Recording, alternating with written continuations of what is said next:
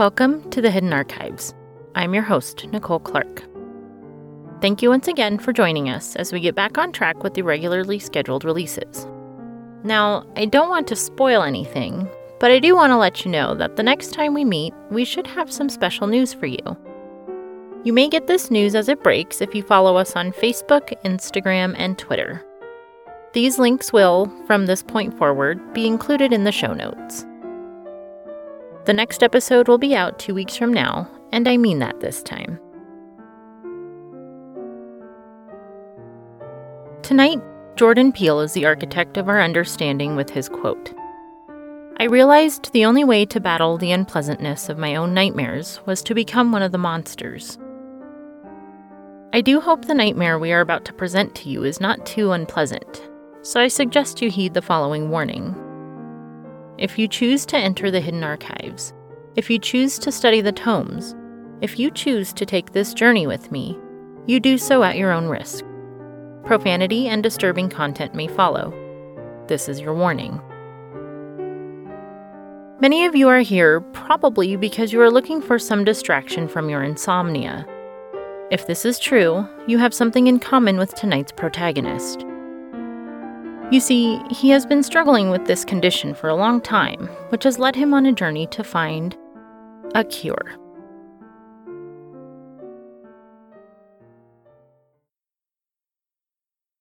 Warning. May cause drowsiness. Well, no shit. Just gotta wait for them to kick in? Stupid pills. They better do the trick this time. I mean, I'm getting sleep these days, finally. Have since I started on him. But I don't know if it's doing any good. And that's why I took the last 40 pills just now. Insomnia is a beast of a condition. I've not gotten any good sleep in about 2, maybe 3 years. Don't even know how this all started. I think when I first noticed it started was one time when I walked into my bedroom and noticed the glass of water on my nightstand that previously contained water was dry as the Sahara Desert and crusted with lines of calcium where the water had slowly evaporated in stages. I guess I hadn't been in there in a while to refill the glass, much less sleep in my own bed. Any sleep I did get was when I dozed off at my computer, where I spent most of the nights up to this point watching old movies that I illegally downloaded. I never even dozed off for that long. Just long enough for my chin to slip off my hand and onto the keyboard, pausing the movie in the process. But this only accounted for 2 or 3 hours a week. It's funny how quickly you get used to insomnia like that. Eventually you realize that you have better things to do, and suddenly you have more time to do them. My apartment was always spotless, my car never ran better, and I even found time to dabble in watercolors. Admittedly, though, I'm not very good. Never could quite figure out how to blend the colors. But I digress. Things went smoothly for a while. My job suffered a bit, but no one really took notice that the job performance of the paper guy was slipping. Still though, after the first year or so, I decided that I should probably do something. Plan A was to drink just enough to get me buzzed. Then I might be relaxed enough to sleep. It didn't work too well though. When you mix severe insomnia with mild alcoholic intoxication, reality starts to slip. Plan B. Drink more. I tried getting blackout drunk a few times, but I never actually passed out. I just threw it up again and had to deal with a hangover on top of everything else. Over time, I tried various other things. Exercise, allergy pills, over-the-counter sleep aids. And I even picked up smoking thinking that it would relax me enough to settle back into bed, though it only seemed to wake me up more. After all of that, I just gave up looking for a solution. It was a trip, though. About halfway through what I think was the second year of this, reality started to seem plastic. It wasn't quite set, you know? Then after I planted my car on the side of an oak tree because I couldn't stop staring at the gauges that were smiling at me from the instrument cluster, I decided that I probably should see the doctor. Apparently, this was one of the worst cases he'd ever seen. I think he just said that to be dramatic, to try and scare me into a cure. So he prescribed some experimental sleeping pills. These little opalescent, crimson-colored gel pills looked like they were filled with blood. But he guaranteed that each one would give me 2 hours of sleep. I could take just 4, and I would be guaranteed a full night's rest. So I said sure. 2 hours, huh? Well, I've tried everything else. Might as well give this a go. I dumped 2 or 3 of them into my hand. They weren't much bigger than an air rifle BB. On the front, there was the company logo, DC, with a thin line striking horizontally through the middle. On the back was a 2 that had been circled. I guess this was their way of marking the dose, 2 hours of sleep. I wondered if there were stronger ones, 4 or 8 hours per pill. I wasn't sure why the dose was so low, or the pills this small for that matter, but I threw the handful in the back of my throat, drank the recommended 24 ounces of water, and waited. It was about an hour and a half before I felt anything. Then it hit me like a truck rear-ending a Mazda. Whoa, was all I could say before I passed out. Suddenly I was dreaming. And I knew I was dreaming too. Things just seemed surreal. I could remember taking the pills, waiting, then suddenly appearing there in the dream. There I was in a normal-looking corner office. I could feel the tight-knit, conservatively gray carpet under my Italian leather shoes. I looked at the suit I was wearing. Navy blue, probably Italian as well, red tie, silk, and silver cufflinks that looked like tiny metal pastries. Suddenly, a woman walked in and said, "Thomas Gibson? Nice to finally meet you. I've been looking over your resume, and I think you're exactly what we are looking for here at Magicom Technologies." Apparently, I had just gotten a job. Yeah, thank you, ma'am. No. There will be none of that. She said jovially. Just call me Nikki. Or Mrs. Michaels, if you prefer. Sure, Mrs. Michaels. I had been dreaming for 5 minutes, and I already had a job.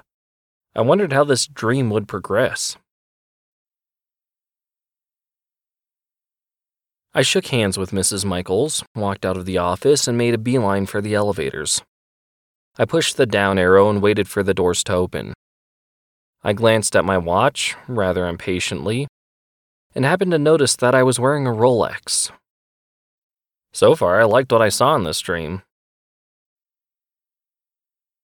It started to feel more real, and things were going well. I had always wanted to work in the communications field, since that is what I had actually studied in college. Best of all, though, I felt awake and energized. Insomnia had no hold on me here. The doors of the elevator opened, and I got into a mirrored elevator car. By the time the elevator reached the ground floor, I was starving. I decided to find a cafe or something nearby. I stepped out onto the sidewalk and waited for a cab to come around. This is taking forever. I'd take a bus, cab, or anything at this point. Though my own car would be nice, I thought to myself. Just then, a black Porsche pulled up in front of me at the curb. A kid in a white shirt and red vest stepped out of the driver's side, thrust the keys at me, and said in an out-of-breath, creaky voice, "Sorry that took so long, sir. A Ferrari in front of me stalled at the garage exit. Here's your keys. I took the keys and started rummaging around in my pocket for some loose bills. How much do I owe you? I asked. The kid looked confused. You paid when I parked it, sir. Oh, right. Here, a tip, I guess. I handed him a $10 bill that I had finally located in my inner jacket pocket. The car had onboard GPS, and I still wanted to find a cafe, so I fired it up to see what was nearby. Then I noticed the address book option. This should be interesting, I thought. The only saved location was home, so I tapped the screen, hit the go button, and set off to discover where home was. It was a 35-mile trip. I guess I was a commuter. But hey, I was only dreaming, wasn't I? So I decided to see where I lived. 2 freeway traffic jams, and 3.5 hours later, I arrived at a gated neighborhood in the hills. Now, how was I supposed to get through the gate? There was no number pad to enter any code, so I figured that it must be a control of some sort in the car. I glanced around for something and spotted 2 remotes clipped to the sun visor in the little Porsche. I reasoned that one must be for the gate and the other for the garage. One of them was black and the other was the same gray as the gate. Sure enough, when I clicked the button on the gray one, the gate came swinging open. It all seemed very familiar. I pulled up in front of a nice little single-story house. The sun was setting as I pulled into the garage, and I started to feel tired. I walked through the garage door and into the kitchen, grabbed an apple from a large glass bowl, ate it, then decided to find a place to lie down.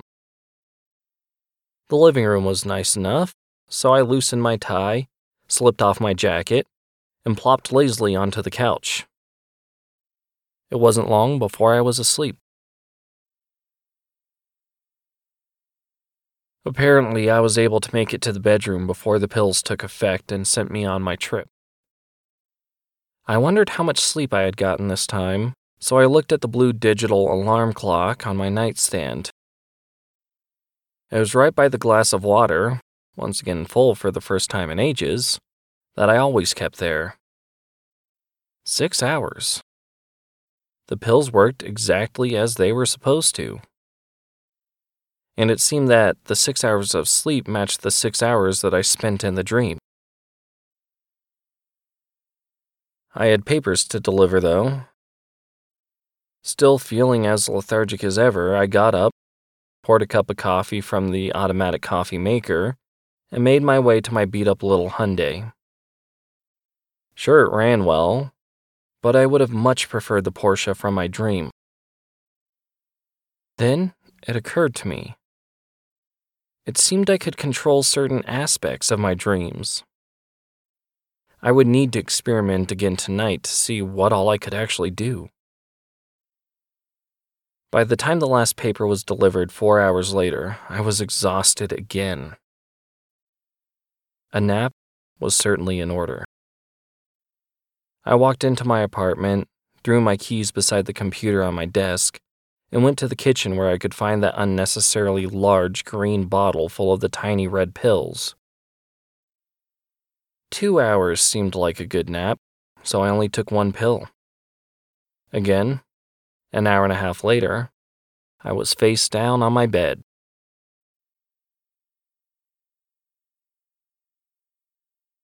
I awoke with a start, similar to the one that you get from those dreams where it feels like you are falling.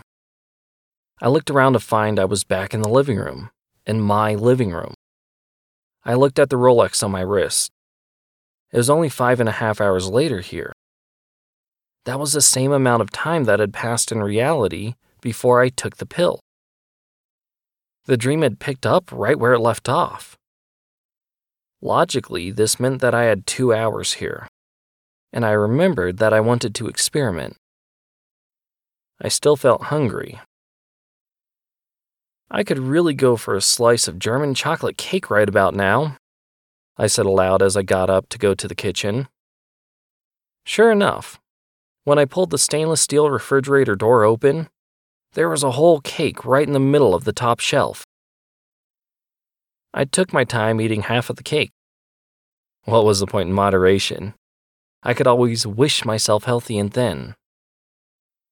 I was starting to like sleep again, though this did only leave me about an hour before I woke up. Fell asleep? Whatever. And I knew just the thing to do with 1 hour. Go driving like a maniac in a certain little black Porsche. It took me a few minutes to find the back roads, but I found them empty, just as I wanted. However, I wasn't going to drive like I would in real life. That would be too boring. I was going to drive blindfolded. I had 45 minutes for some fun. I took that silly red tie, made sure I couldn't see through it, and knotted it behind my head over my eyes as a blindfold. Then I floored it. However, I must have forgotten to turn off the GPS unit. It called out the turns and I decided to follow its advice. That was the most fun I've ever had. Half an hour later, the GPS said, "You have now arrived at your destination." So I unknotted the tie to see that I had pulled up in front of my own gate. Good, because I was dead tired again. This time, I went into the bedroom and passed out on my plush, king-sized bed. There I was again, back in my crappy apartment, back in my crappy life, precisely 2 hours later. And just as tired as before. Were these pills doing anything? I spent the next 6 months or so experimenting. I took different doses at different times. Went a few weeks on end without taking any to see if I could get any sleep without the pills, and every other combination of pills and sobriety I could think of. Then, just tonight in fact, I decided to read the pill bottle for the first time. You know, all the drug facts and whatnot. About halfway down the label it read, "Warning. Taking more than 12 pills in a 24-hour period may cause irreversible coma." Well, that certainly is a strange warning. But right about now, that actually sounds good to me. I read the rest of the warning label and side effects to see what else might happen if I went through with this. Drowsiness, fatigue, don't operate machinery, stay near a Wi-Fi signal, may cause hallucinations, drink plenty of water, etc. None of these matter to me. I'll be pleasantly unaware of this world. My dreams seem more real now than this does, anyway. I've made a nice life there in my dreams. And it has been just about an hour and a half now. I've called the paramedics, so someone will find me soon enough.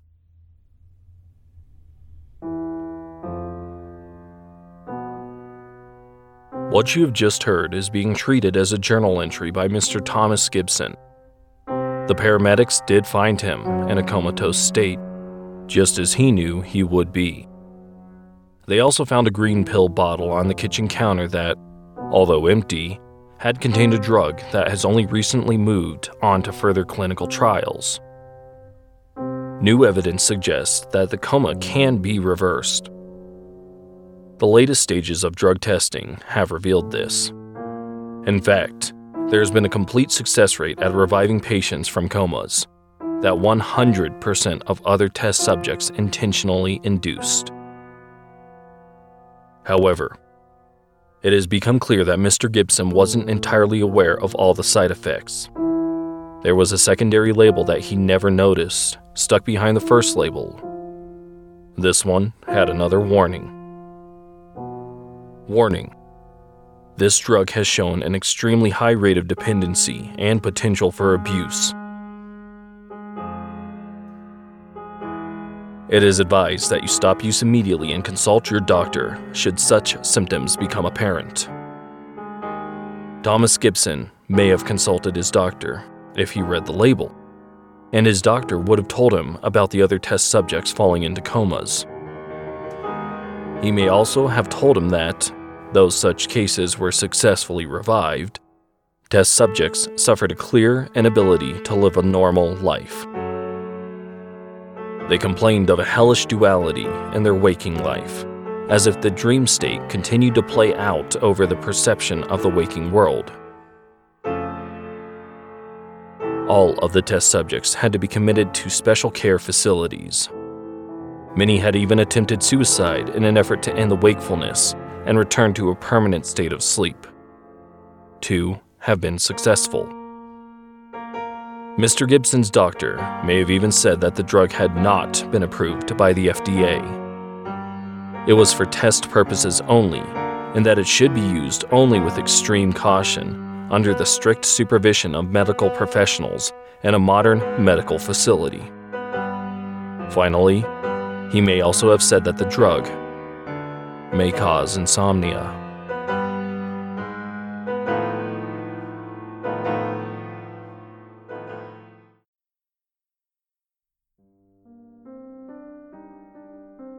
Did anyone else think that the last part of the story was just an overt message on the importance of reading?